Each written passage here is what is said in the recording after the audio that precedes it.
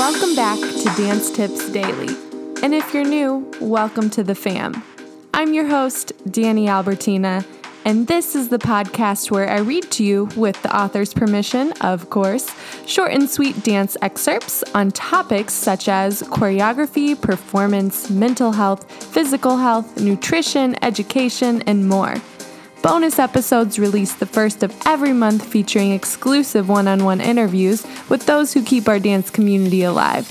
If you're ready to spend a little time getting a little better each day, let's dance in.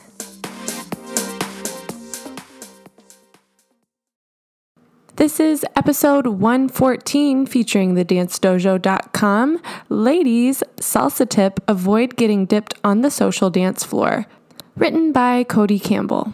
It's November 22nd, 2020, and we have a Salsa Tip Sunday here for you on Dance Tips Daily.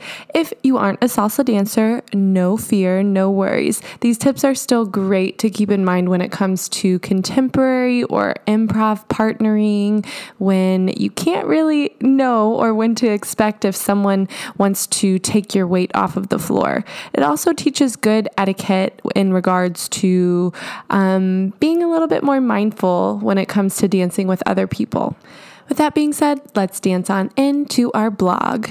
For the ladies out there who don't like getting dipped, this one's for you. Follow these simple salsa tips and you'll learn how to stop the lead from dipping you during a social dance.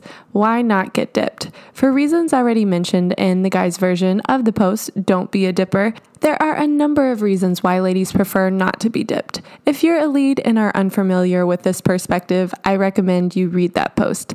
Ladies, tell your guy what's up. Ladies, before you start a social dance, it's a good idea to let your partner know that dipping should be removed from his repertoire. This open communication is really important, especially if you have injuries that could be affected. Is a verbal reminder enough? In reality, this friendly reminder doesn't always cut it.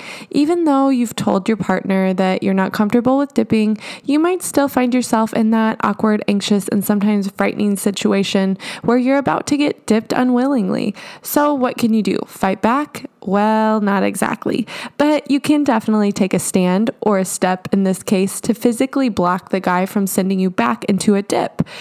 A simple technique to avoid getting dipped. When you sense the lead is about to dip you, take note of your outside leg. As he starts to tilt you backwards, keep your upper body over your hips and step back with that outside leg. This will literally block him from sending you back while keeping your spine relatively straight. After you're successful in doing this, give your unsuspecting partner another reminder that you're not down to dip. Hopefully, this is enough to get the point across. With any luck, you won't be getting dipped by that dude anymore. Let us know if it works. Follows, if you ever come across a social dance where you have to use this technique, share your experience in the comments. We'd love to hear your story. There are a ton of other follows out there who will relate to this experience 100%. So we hope you don't feel too shy to share. Thank you so much to thedancedojo.com for giving us permission to share their blog today. If you're curious about the video and the blog I mentioned within the article, check our show notes as you can tune in with a little bit more of a visual demonstration. Now, I know we're in a time where social dancing is not happening as much, if at all, as what it used to before. These are still great things to keep in mind, especially when it comes to communication.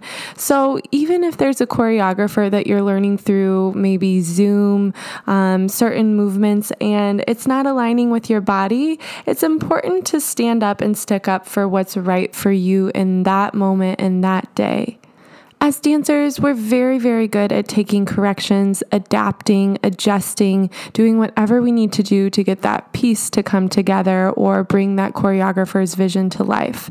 With that being said, it's very important that we understand and know our worth and make sure we stand our ground when we need to. That's your short and sweet tip for the day. Hope you enjoyed.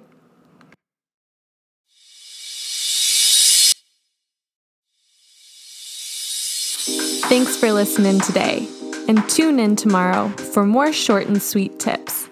Happy dancing.